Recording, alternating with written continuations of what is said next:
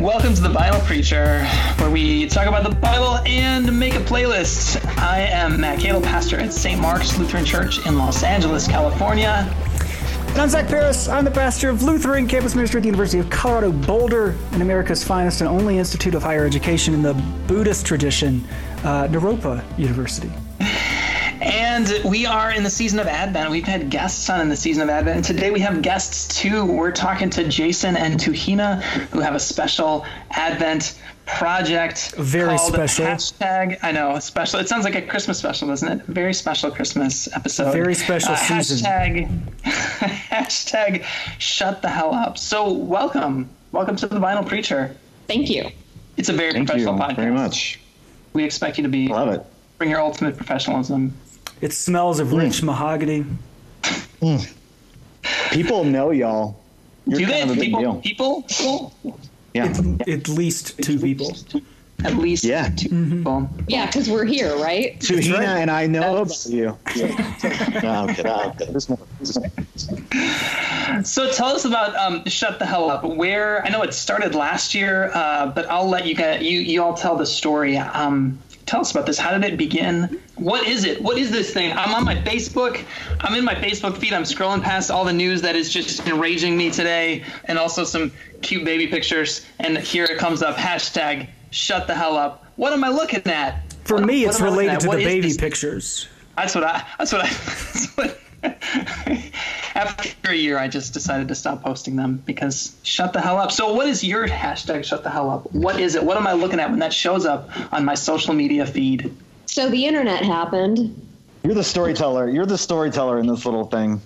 And then after the internet happened, decolonized Lutheranism happened. And then after, I feel like it's like the days of creation. And then after decolonized Lutheranism happened, we were doing like a social media schedule and having people post particular things on particular days. And Terrence Crutcher had been shot by law enforcement. It had come through a string of extrajudicial police killings of Black and brown people throughout the course of all of last year, the past couple of years. And it's just kind of, that's when you get to the point of how long, oh Lord, how long? And Jason and I were messaging each other on Facebook, and I had said, Jason, you're responsible for posting this for Decolonize, but hey, if the trumpet sounds tomorrow, don't feel bad if you don't get to it, because it just kind of feels like every day the world is ending. So I had sent Jason this psalm from Micah Murray that he had written back in December of 2013 called Rend the Heavens. Sent that to Jason, and I said, like, I know it's not Advent right now, but this really resonates with how I'm feeling about what's going on in the world. And then there's nothing going on for a few moments, and then I kind of see like the little ... of Jason typing something. And then the response comes up. Am I allowed to swear? That's what Jason said? No. I don't think Jason's ever said that. I mean, I just need to check the rating system of what we're working with right now because I need to drop some. Yeah, no, if one of our 7 listeners is offended, please contact us this week and we'll work things out. So the refrain in Rend the Heavens was fuck this ... So I see the ... and then the response comes up and Jason typed up fuck this shit, hashtag fuck this shit, an Advent devotional. So the refrain in the original poem, Rend the Heavens, is fuck this shit. Gotcha. Yes. And I had typed back, let's do it. Yeah. And then it just, we started this in late August, early September. So we started putting this together early September about like, how are we going to do this? So we're going to do this Advent devotional called Fuck This Shit. And how are we going to go about it? And we wanted this to be liturgically based. So looking at the RCL and how are we going to keep this in rhythm with the church calendar, with recognizing the anticipation of the coming of Christ, either as a child in the manger or the second coming of Christ. And so we decided to base it off off of the daily RCL that's provided by Vanderbilt University. And then we would pick a verse out from the daily lectionary. And then we had to come up with meditative words, which was really kind of interesting because then like, hey, let's crowdsource on Facebook. And I had just kind of innocently posed the question, and I don't have a lot of followers on Facebook, just asked like, hey, everybody, what's your favorite swear word? That post last year was like the most commented on post on my Facebook page. And a lot of pastors. And a lot of pastors were offering their suggestions of what their favorite swear word was. So we took that. And then Jason and I also had to get creative because all the pastors really just said, oh, I really love to drop the F-bomb in the sanctuary. Not all of them, but many of them actually did express that very sentiment. When no one else is in there, though, right? Well, I mean, you never know. I mean, you never know. So we had to also figure out, like, okay, great. 89 people out of like the 94 who responded said, fuck. We use your words, people. We need more words. So it ended up being like, I think, Jason, I sent you a clip of the King's speech. Yeah. Of Colin Firth just like, fuckity fuck, just like letting it all. He's just, yeah. And so like after we saw that clip, we had to figure out, all right, okay, great. What other swear words could we use? And so like Jesus H. Christ. And so we had an interesting conversation over Jesus H. Christ because Jason, wasn't that like a swear word for you? Yes. And then we used bloody, but bloody was a swear word for me growing up that I wasn't allowed to use because my parents used British English. And so that's the story. That's how fuck this shit came about. And then we retooled it this year to try and say something different. We just didn't think we were going to get the same kind of, we didn't want to try and make a fuck this shit part 2 because the sequel's always horrible unless sequels always suck. Yeah. So then we were just like, well, what else can we say about what the prophets say and the prophetic language within the Bible, within the Hebrew scriptures? We saw the prophets saying fuck this shit, and then this year we saw the prophets saying shut the hell up, which came from a modern day prophet, right? Who actually told us about shut the hell up. So Tamika Youngsevich is a seminarian at the United Lutheran Seminary in Gettysburg. Yeah, fellow podcaster. Yes, for Collared Girl. Collared Girl. Yeah. It's good. Check that shit out. I mean, if we're just going to keep on, shamelessly plugging, they had a great vision about their stuff from Onkos Films, and that's also pretty awesome company, ANKOS. Check that out too. So I've heard. So Tamika had said, what would it look like if we took all this shit that's happening in the world today and we just told it to shut the hell up, and everything that is evil and bad and is against the holy image of God? What if we just like took that, put it in a nice little package, and put it in the nice lake of sulfur? Fascinating. I have so many thoughts. I don't know which direction to go in. So, and then how did you go about, did you have a whole lot of like leftover words from last year that then you put in, or did you start that process over again? How did you come up with the words for this year? Well, Jason has way more followers on Facebook than I do. No, I don't know if that's true, but I just put it out again. Like I kind of used Tuhina's mark from last year and just asked for I did a call for that, for favorite swear words. What I like about this year is we got some swear words in other languages as well besides English. So that's kind of fun. Yeah, hopefully Google Translate's going to work okay on that. No. It's going to be good. It's going to be good. I know. So shut the hell up, Tuhina. Damn it. No, do you want me to go get my card that says no, you shut up? That's a good one. I like that. Yeah, so I mean, we have plenty of them. We have plenty of words, Matt. But I think Tuhina is the wordsmith in this partnership. So both years she has connected them to the RCL and to biblical verses, and kind of in a really brilliant way that allows for all the people who are our guest authors and musicians and poets to use that as a springboard. Gotcha. So that's really interesting. So the genesis of this thing comes out of decolonized Lutheranism. You connected it to that right away, which I didn't expect. I didn't expect you to go there right off the bat. So how are these two things related? Like how does that come out of decolonized, and what do the two things have to do with each other? They are and they're not. I think just because Jason and I are connected in our work with decolonize, that it came up from a conversation and work that we were doing with decolonize, and then we just decided, hey, let's do this Advent devotional, and it wasn't necessarily part of decolonized Lutheranism. Then it just ended up being shared by decolonized Lutheranism, and then a lot of the people who are following what decolonized Lutheranism does then kind of like started picking up with the Advent devotional as well. Gotcha.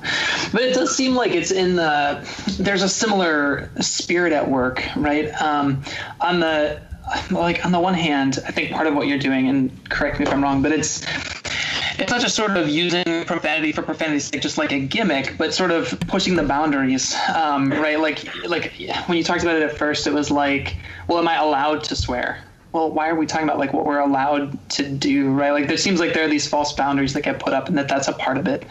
Yeah. And then the folks that you've chosen to share, certainly last year, and then excited to see where it goes this year. But a lot of voices that maybe we haven't heard from before, and that seems like it's a piece of it as well. Does that sound? Well, I think it's just there's so much that feels restricting in the world of the institutional church. Even me asking, like, can I swear? Like, is this permissible? And there are aspects of our life that I wish we didn't have to ask for permission to not have to compartmentalize who we are as broken children of God. And I realized that particularly when my dad died, that like the only prayers that I could think of were really fuck this shit. Like that was the only thing that I could actually say to God at that immediate point. And like, having a Lutheran pastor in the house while my Hindu dad died on top of it, and having him get it, like, you know what, that's actually your prayer right now. Like if there's nothing else, if that is the only thing that you have, then God can take that. And that God's not going to turn God's back on you because these are the words you have for God. Yeah, and I think too, it's definitely not a gimmick in terms of, kind of the tagline that we came up with was, to convey a visceral gospel, you have to sometimes use visceral language. As Lutherans, we connect with a very broken, complex person named Martin Luther, who definitely used harsh language. Speak for yourself. Okay, I will. What was it? It was our professor at LSTC, Kurt Hindle. He said Martin Luther wouldn't call a spade if you could call it a goddamn shit shovel. And I think that's a piece of it too. That the other thing that Tuhina and I were trying to do was connect with people outside of the church. So, especially last year, not so much this year, when people come at us for this. One of my consistent replies is, well, it's not for you. You have all these different Advent devotionals that you can choose from. We're talking to people who this is their language, this is how they talk. And in the same way that, Peter couldn't imagine in Acts chapter 10 that this food that was always considered unclean all of a sudden has now become clean because God said it. I think in the same way, there are people who use that kind of language. Not all the time. I don't get up in front for my children's sermon and say, "What's up, fuckers?" I don't always use that language. Most of the time, but but I think there's a big deal to say, hey, the way that you look, the way that you act, the way that you talk, who you love, all of that is accepted in God's kingdom. God's commonwealth. Well, and I think like we also live under a reign of pure tyranny. Thanks, Puritans. That's a Tuhina word. That you should every time pure tyranny. You should pure tyranny. It's say trademark. TM. Yeah. Every time it comes up, TM. Yeah, so I call it pure tyranny. That we live in we live in a country of pure tyranny. We live in a country that we can't openly talk about a multitude of things, and that we have power washed and sanitized scripture, and that, like, you know, it's kind of like verse on verse combat, that we can take these verses and not really get to fully figure out what they mean, with the realization that, you know, reading the Hebrew prophets, I mean, like, my God, reading Ezekiel, reading Jeremiah, and like opening the door for lamentation, because I think another aspect of pure tyranny is that we have to feel a certain way in order to be accepted in the institutional church. We're allowed to be sad when people die or like when bad things happen, but we are not allowed to overtly lament, even though that is biblical. Yeah, and like Tuhina said before, and at the very beginning, right, am I allowed to swear? Tuhina and I did this as not part of anything, as part of our own. I mean, I created an online Christian community, but even it wasn't even a part of that. So we're just like, you know, we're online, we're on social media, we don't have to ask for permission, and so we just did it. Well, it's interesting that last year you said that you had started in like August, and I remember I think you were like previewing it. It was like a teaser trailer early on in the fall, and I was like, oh, that's really interesting. I don't know if I can put that on my social media, but it's pretty interesting. Right. And then November 8th happened, and I was like, fuck it. It's just done. And so it was really prescient, right? Because I think that it pushed a lot of us, I think, to need something like that. So thank you for that. One of the things that I noticed this year, and I don't know if maybe it was true last year too, but it seems like there's even more mixed media. Like, you've already had a video. Today it was the two of you talking on SoundCloud. It's more than written blog posts, but you've got a lot of different media. Is that intentional? Is that going to continue? What should we expect? Yeah, I mean, I think we definitely did. It was Tuhina's idea this morning to do that. We had to kind of think quickly on our feet to come up with something today. So she thought, let's just talk about it and put it up on SoundCloud. We have artists. We have a musician who's dropping something tomorrow, an original song. I think we've always been trying to do that. I mean, that's kind of where the playlist idea came out of too. Mm-hmm. You know? And like last year, we commissioned Addie Nims, an abstract painter, an abstract artist, who created art along with us, that we had given her the prompts, and that she had created these amazing original pieces along with last year's prompts. And so this year, I think, like, you know, part of it was, you know, we did the video, we kind of like did the trailer. We kind of did an explanation of like why we're doing what we're doing again. But yeah, like, we wanted to make it as multi-sensory as possible, and as many ways that people could participate that they felt called to participate. Yeah, especially in a world where there are a lot of people who are now doing kind of Advent and Lent, word a day kind of things.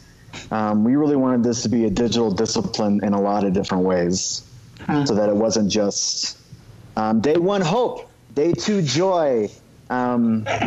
We wanted to be like, how can we give people the space and the opportunity to enter into a fully digital discipline that hits on a lot of different media and different ways of learning and all that. And interact with one another. Because I think one of the things about like the photo a day or some of the other hashtag disciplines is that it's very one-sided, that you kind of have this list of prompts, and then you take a picture and then you put it online. But whereas kind of like the engagement and the interaction and like really the community building and the conversation in the midst of that. Why Advent? I think there's some obvious like resonance, right? But like, why not Eastertide or Epiphany or Ordinary Time? Just like a ultra marathon style. Ordinary Time. Oof. Look out. It's extraordinary, okay? Not that's so right, ordinary right. Time now. I mean, I don't know. I think the Advent thing came out because of Terrence Crutcher and because of kind of our timeline. I would say, for me personally, I think Lent is overdone. And I mean, it's an interesting thing, Zach, about maybe Epiphany or Eastertide. Those are some good thoughts. But I think Advent, like theologically, this sort of time of expectation and waiting and sort of, for me, the rend the heavens piece, the Isaiah 60, like tear open the heavens and come down, oh God. To me, it just has this sense of like prophetic breaking through, you know? And the concept of birth pangs, waiting for something new to come about, waiting for a new world to be born, that this is Christian hope. Yeah, no, I think I think the starkness of it, to move out of ordinary time into it, is a nice way of beginning the new liturgical year, you know, with a bang, sort of. I know we haven't gotten there yet, but I wonder, kind of behind the scenes, your big picture thinking, because the text right during Advent move from some of my favorites, which are like the apocalyptic stuff, but then they start there is some movement, I think, right towards Christmas with something so stark, or maybe stark's not the right word, but so that feels so resonant with those early readings of Advent. What is your thought process as you move it and arrange things and move it closer to Christmas? I think paying attention to that rhythm of that we're not in Advent forever, you know, and that it does get us prepared for the coming of Christ, and recognizing that there is immense hope in this vulnerability that is coming, and not just to be like, fuck everybody, burn the world down. Not just that, also some other things. Yeah, it's not just that, but that's a big piece of it. I think too, it's like, we're talking with 4 Lutheran pastors right now. We know what it's like to, Christmas is so kind of lonely. You're by yourself. Nobody has come. You don't have church on Christmas. No, oh. Zach, but cool. Go that way. So. Now it's not like Christmas like overshadows Advent in such a strong way, and you know, there are a lot of Christians who don't even know what Advent means or what it's about, and so I like. The rhythm is good. Like Tuhina said, we're not in Advent forever, and at the same time, we are still in Advent. Like, we're an Advent people. Mm-hmm.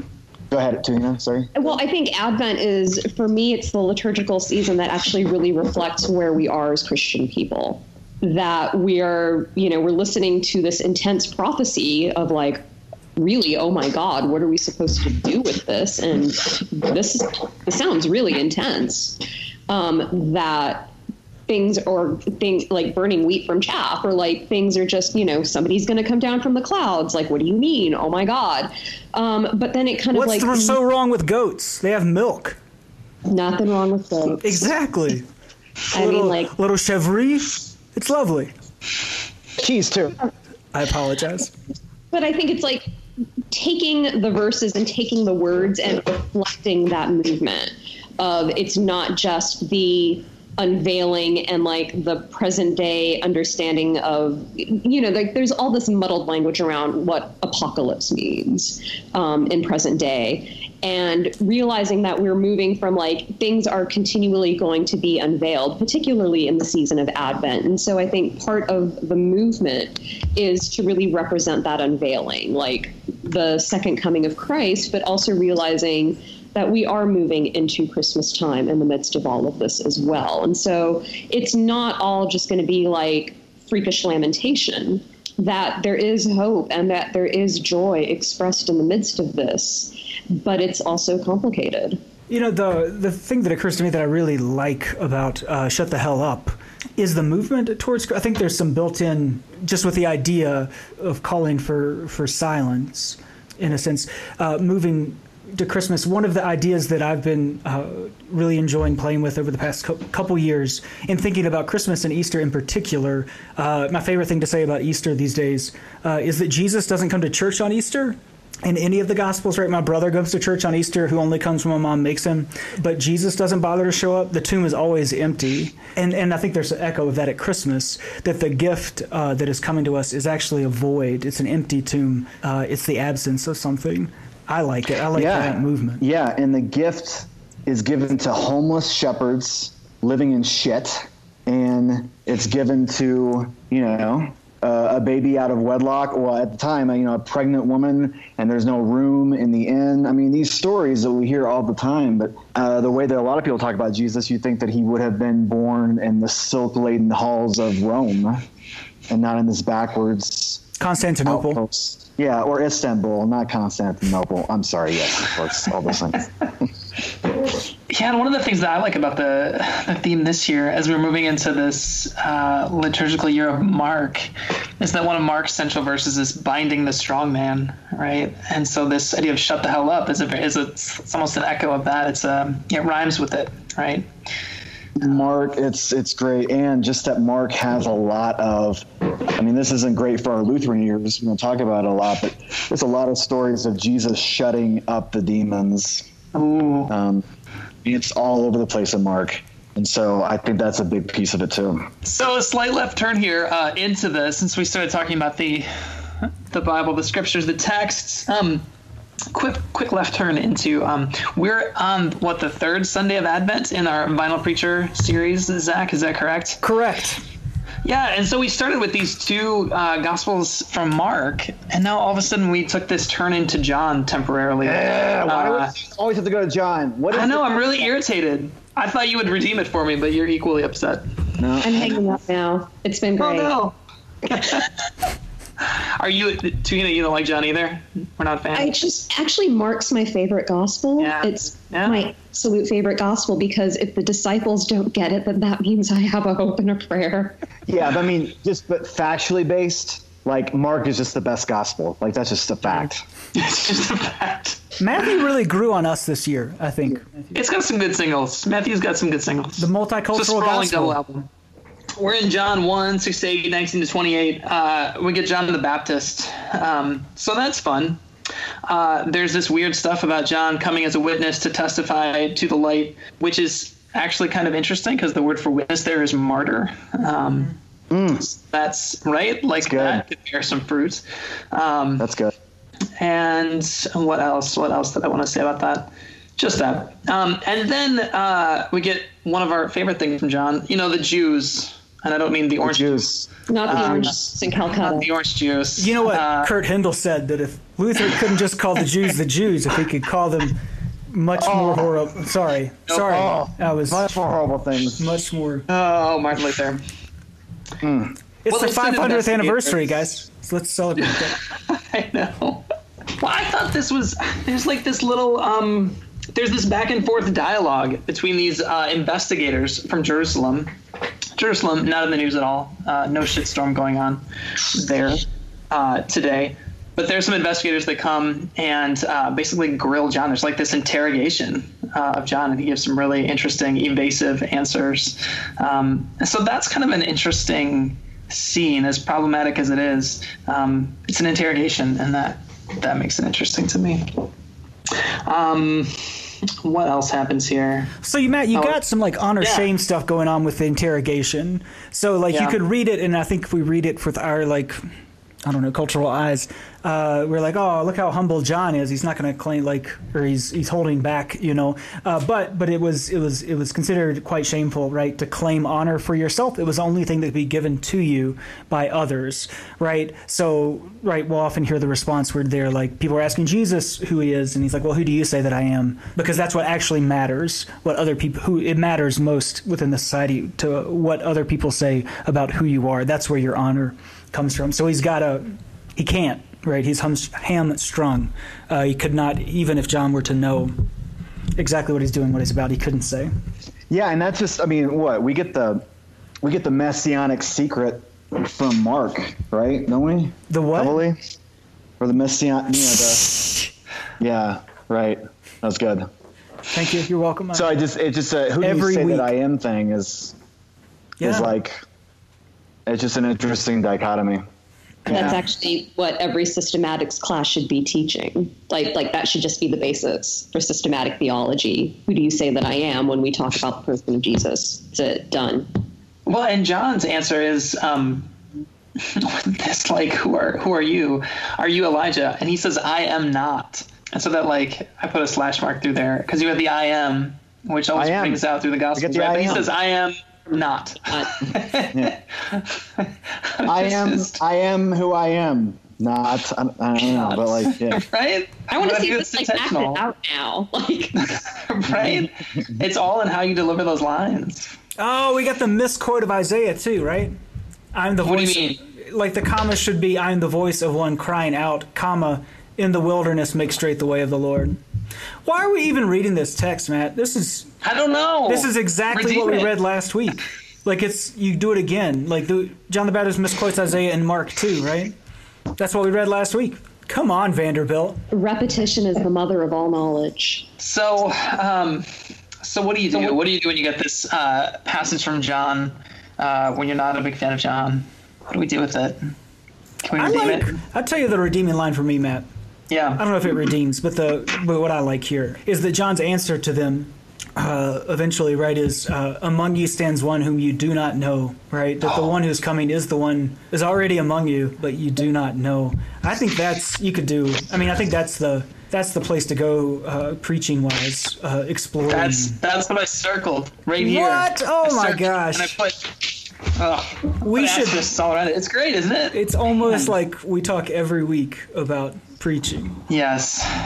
That's a great line, though. Among you stands one whom you do not know. I feel like that could bear some fruit for preaching. Who is among us that we do not? Where is the one among us that we do not know? And take that, push that in some directions. That's I had a really good conversation at lunch this week. Tuhina, I've stolen all the good things from Clemson, so I eat in the dining hall once a week because it means I get free lunch. That's what campus pastors do. That's what you do. Lunch, you get your ministry done, Exactly, all at once.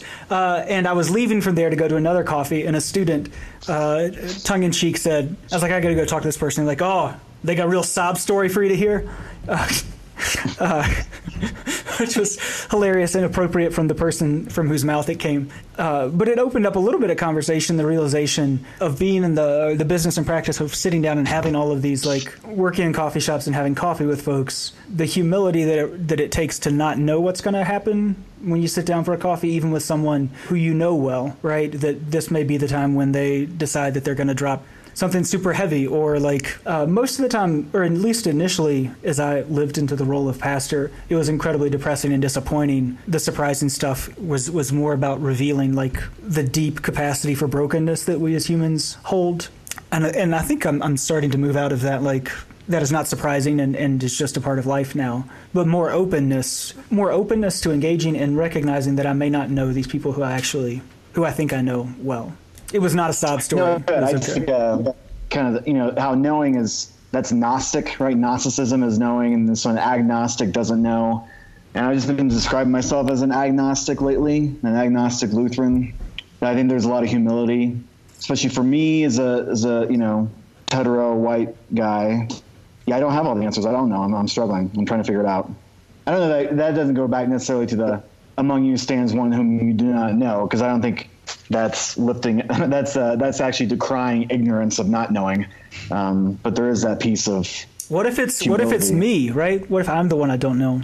Because I think that's the biggest assumption we make, right? Is that we know who we are, right? I love oh my gosh. So I'm a Martin Marty fan, and he is always quoting this dude who I forget, and because he has this really constructive way of dealing with like the horribleness of our past.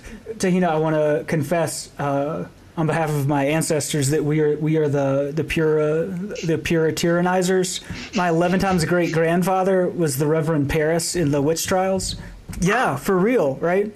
So what do you like? So the question that Marty brings up, right, is what do you do with that knowledge, right? And the guy whose name I can't remember, who he points to, always says that like the question should be, what do you do now that you know that you are capable of such things? Yeah, so maybe it's who are you? Maybe wow, what a radical statement to make when it says who are you like 7 times. I feel like I want to cue Gautier's somebody that I used to know. Somebody that I used to know. Nice. Oh. Nice. Nice. Wow. Good. Yeah. It's it's actually, I mean, if we're going to be anecdotal about this, let me chime in. So I work as a young adult mentor for recipients of Forum for Theological Exploration grants. And I had a conversation with a mentee this morning who was wrapping up her project. And I was kind of like asking her about like the genesis of like how she feels about like now that she's writing her report, now that everything is done. And she had said, I really thought that my work would be about making the church and the world a better place, but I realized that I have to really get to know myself in the midst of being a pastoral leader. Yeah. And I said, like, you know, all the work that you've done, it's, you know, you have done amazing work, but like, and you think that you may have an answer today, but know that your answer may change for who you are and where you're at in the midst of your ministry. But yeah, she had just said that it was really this process of unveiling and coming to know, that she had these expectations when she first started her grant study, and that at the end of her grant study, something entirely new and different has just been revealed to her about who she is as a leader in the church. As we work with students wrestling, trying to determine, to discern things like call and vocation, all that kind of crap, I think one of the reasons that like people have such a negative experience with like career services and those inventories and stuff is that all of those inventories are based on the assumption that you have some idea about who you are and have some self-knowledge. And so like we've got a big program and all that kind of stuff to help people do discernment work. But we've come to the place of recognizing that it's a success if we can help someone just grow in self-knowledge a bit. You're not going to be able to figure out what to do with your life if you don't know who you are. And just to help people a little bit further down that road is the best thing we can do for them. So then what happens as the body of Christ if we ask of one another, who do you say that I am? Yeah. Yeah, if we're gonna ask, if Jesus is asking it of us, then we as the body of Christ should ask it of each other. That's good. We have to, right? That's the real, like, it's a really countercultural thing to get at the heart of what's happening here with John. And when Jesus does it and says, who am I, right? I don't think they're being facetious, right?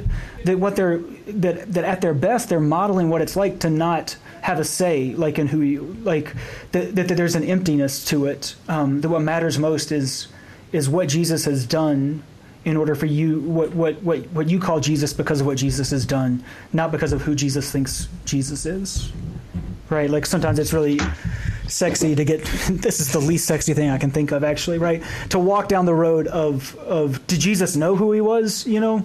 Well, if we're talking the messianic secret, then who knows? Exactly, right? That's real. Yeah. Yeah, what if Jesus really doesn't, I love that. Oh my gosh. Sorry, Matt.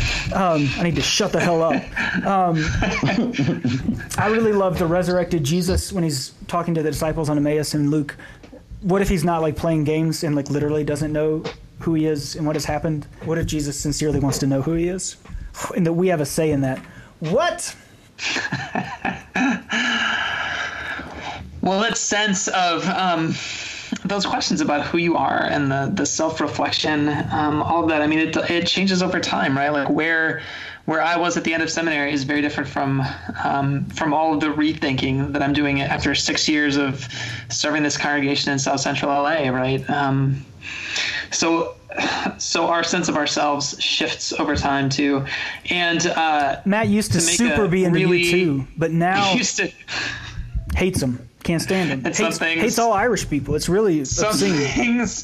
Some things don't change. But I also, to make a really smooth transition, the playlists that I used to look for in Advent. I used to like give me some of those minor key folk songs. Like that's what I was looking for in Advent. And I'm just, no, I don't need it anymore. I need something else. Like, for example, an Advent playlist that starts with Depeche Mode. What? Yes. Tell us. Yes. Why? What? Depeche Mode. Oh, it's so good. Like I couldn't place the title with the song until I hit play, and then I was like, oh my gosh, this song. So why start up the playlist with "Enjoy the Silence" by Depeche Mode? Shut the hell up. For me, that was my selection because I freaking love Depeche Mode. Why? Part of it is, okay, so a lot of my musical taste is actually absorbed from my older brother. So he's 7 years older than I am. So he is the one who got me my first cassette when I was 6 of U2's The Joshua Tree. Yeah. Matt has never heard that album. He'll have to listen to it. Is it good? And my brother is really into music, And so he started coming home and he was working as a DJ in this kind of indoor amusement park in Denver called Funplex. way back in the day. And so he would get these CDs from BMG for a penny. And so he came for a penny, right? As long as you bought 2 at regular price, but didn't pyramid scheme with your friends. Or if you were under 18 and a contract is not legally binding and you could just back out of it. I feel like the FBI is going to arrest me for Messianic secret about CD clubs. Just bleep that part out. So he comes home with Depeche Mode. And this is also when we first got cable TV. And I saw the music video for Enjoy the Silence. I don't know if y'all have seen the music video. No. Okay, so what's a music video? I shut the hell up, because it's multi-sensory. Yeah. Like back when MTV used to play music videos. Like it was a music television station? Like right. And I could just park in front of there for like hours on end and just see these images paired with song. And like, for me, I am still just really transfixed by the music video of Enjoy the Silence. And so it's the lead singer of Depeche Mode who's walking around in like this red velvet cape, and he's wearing a crown, and he's just walking around the countryside with a folding chair. And like, this sounds kind of like Big Country's music video for Big Country, but it's not.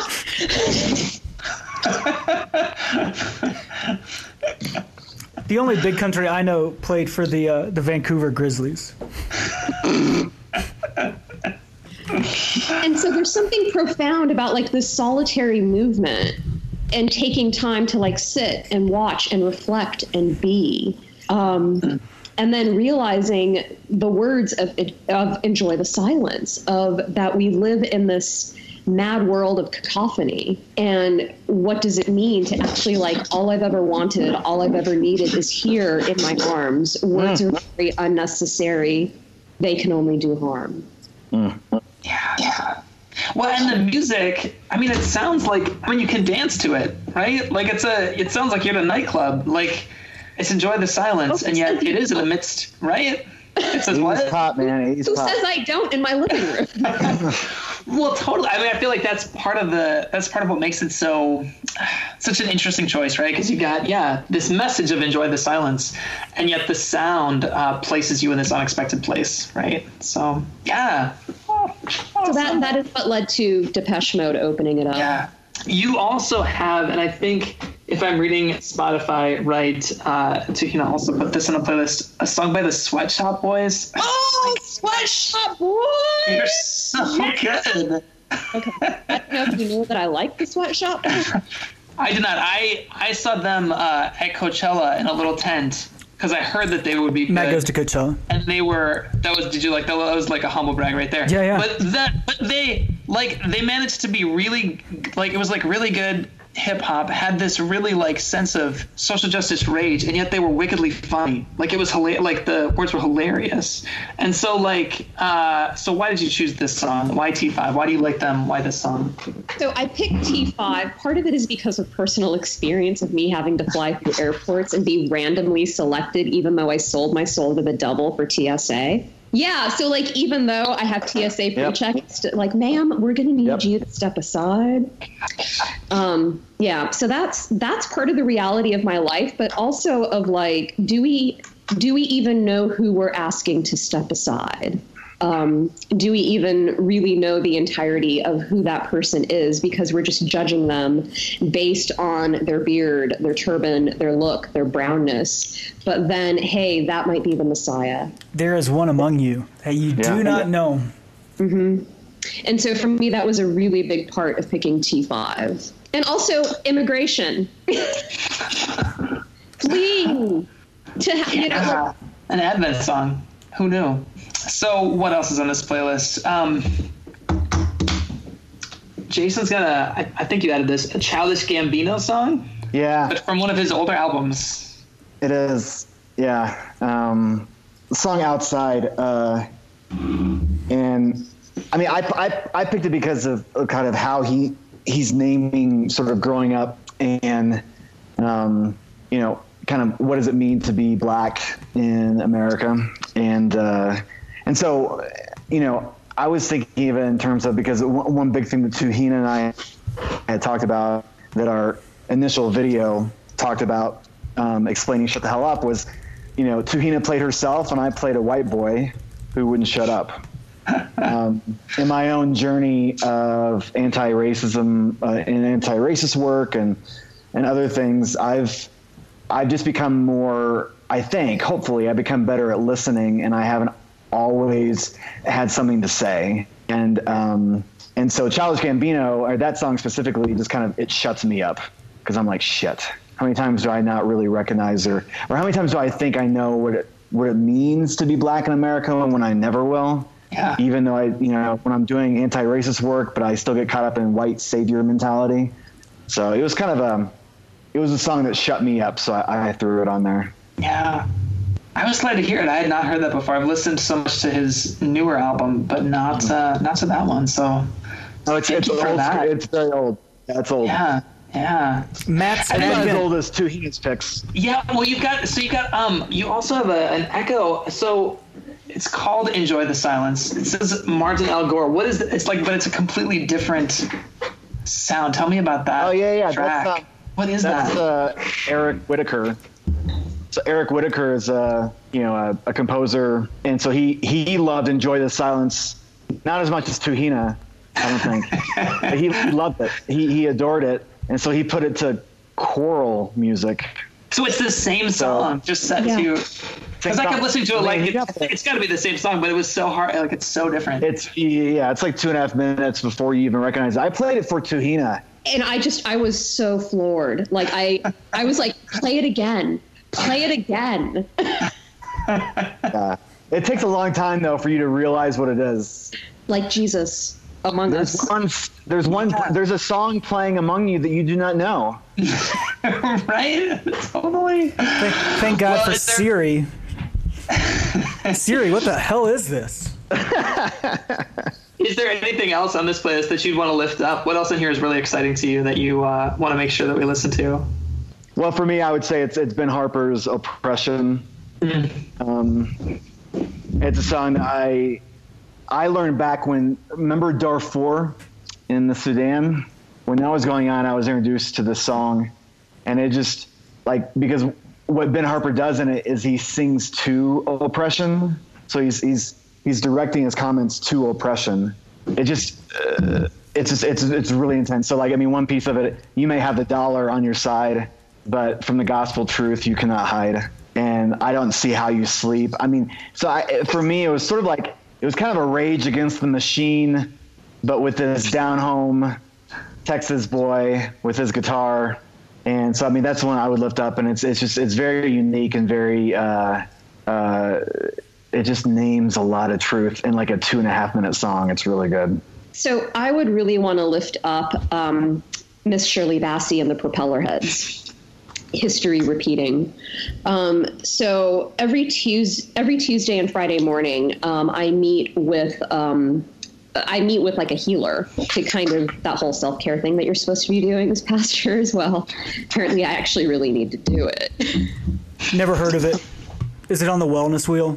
So she grew up in a Sikh Hindu household, and she has Indian ethnicity, but Fijian. Her family's from Fiji, and then born and raised in the States. And so she has this amazing spirituality about her. And she knows that I'm a Lutheran pastor. And she had asked me one day in the midst of our time together, she had said, so when Jesus comes back, how are you going to know? And I was like, I have an answer for you. I really had to think about it, because it's like, shit, I would probably not know. I would actually have to outright say I would probably not know. I would pray to God that, the Spirit would have scales fall from my eyes, my heart of stone cracked open, that I would know. But also knowing who I am, I wouldn't know. And I also think within the season of Advent, it's all just a little bit of history repeating. And I know, so Shirley Bassey, did she do the James Bond song? She did. Forever ago? Yeah. Right? And so, like, I don't know, like, if you realize how long she held that last note in Goldfinger, like in the intro, like, because that is an epic time to hold a note. Even if you like, and when you have a powerful voice at that, but like she held it for like almost what felt like an eternity. And here like, she is singing. Yeah. Like, you know, also kind of trained, like you can kind of like take like a pause breath and just keep going. But like she just held it. So she's a phenomenal singer, been around for a while, and here she's singing with propeller heads. Like also you do. Unexpected, like you do. Well, I love it. Thank you for putting out this unexpected yet awesome playlist. It's fantastic. Thank you. Thanks, Matt. Zach. Mm-hmm. Zach, you want to throw anything else out there as we wrap up? Do we want to make a playlist thoughts? this week? I have 2 songs for the playlist. You have 2 songs? All right, add some songs. All right, Matt. First of all, I don't know if you're familiar with Harold Melvin and the Blue Notes. No?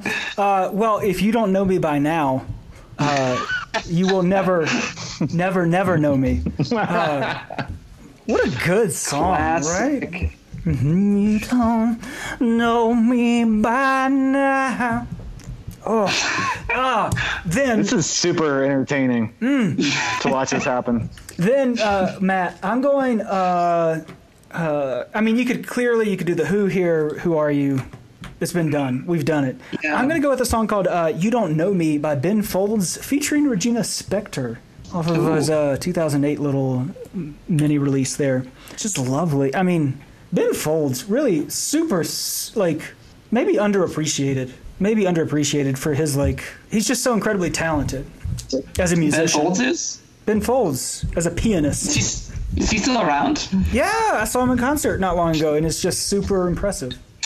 Well, I was going to throw out there, because there's a Depeche Mode song on here, a Depeche Mode cover by Johnny Cash on one of his later albums. He did a cover of Personal Jesus. Oh, yeah. Which is just That's fantastic. fantastic. And when John the Baptist shows up like a prophet in the wilderness, Johnny Cash is one of those prophets in the wilderness voices, right? One of these Old Testament voices. So to hear that voice singing a Depeche Mode song, had to throw it on there. So A quick check it out. update, Matt. Quick update. I talked about on the podcast a while back about doing some work restoring, getting my my record player, my console record player, up and going. It's working. It sounds lovely. The fun thing is, so I got this really cool 1964 Westinghouse console stereo with a record player for $75 from this guy who inherited it from his grandmother and didn't know what he had. In addition to getting the really cool record player, it came with all of his grandma's records, which mostly is terrible. But she has every Johnny Cash album ever, and just none of the good ones, right? There is Folsom Prison Blues as the album, or Live from Folsom Prison, but then it's Johnny Cash sings about Veterans Day, Johnny Cash does Groundhog Day, all of the holiday albums and stuff. So I'm getting to listen to those. It's really amazing. And we just had on the podcast a niece of a cousin of Johnny Cash.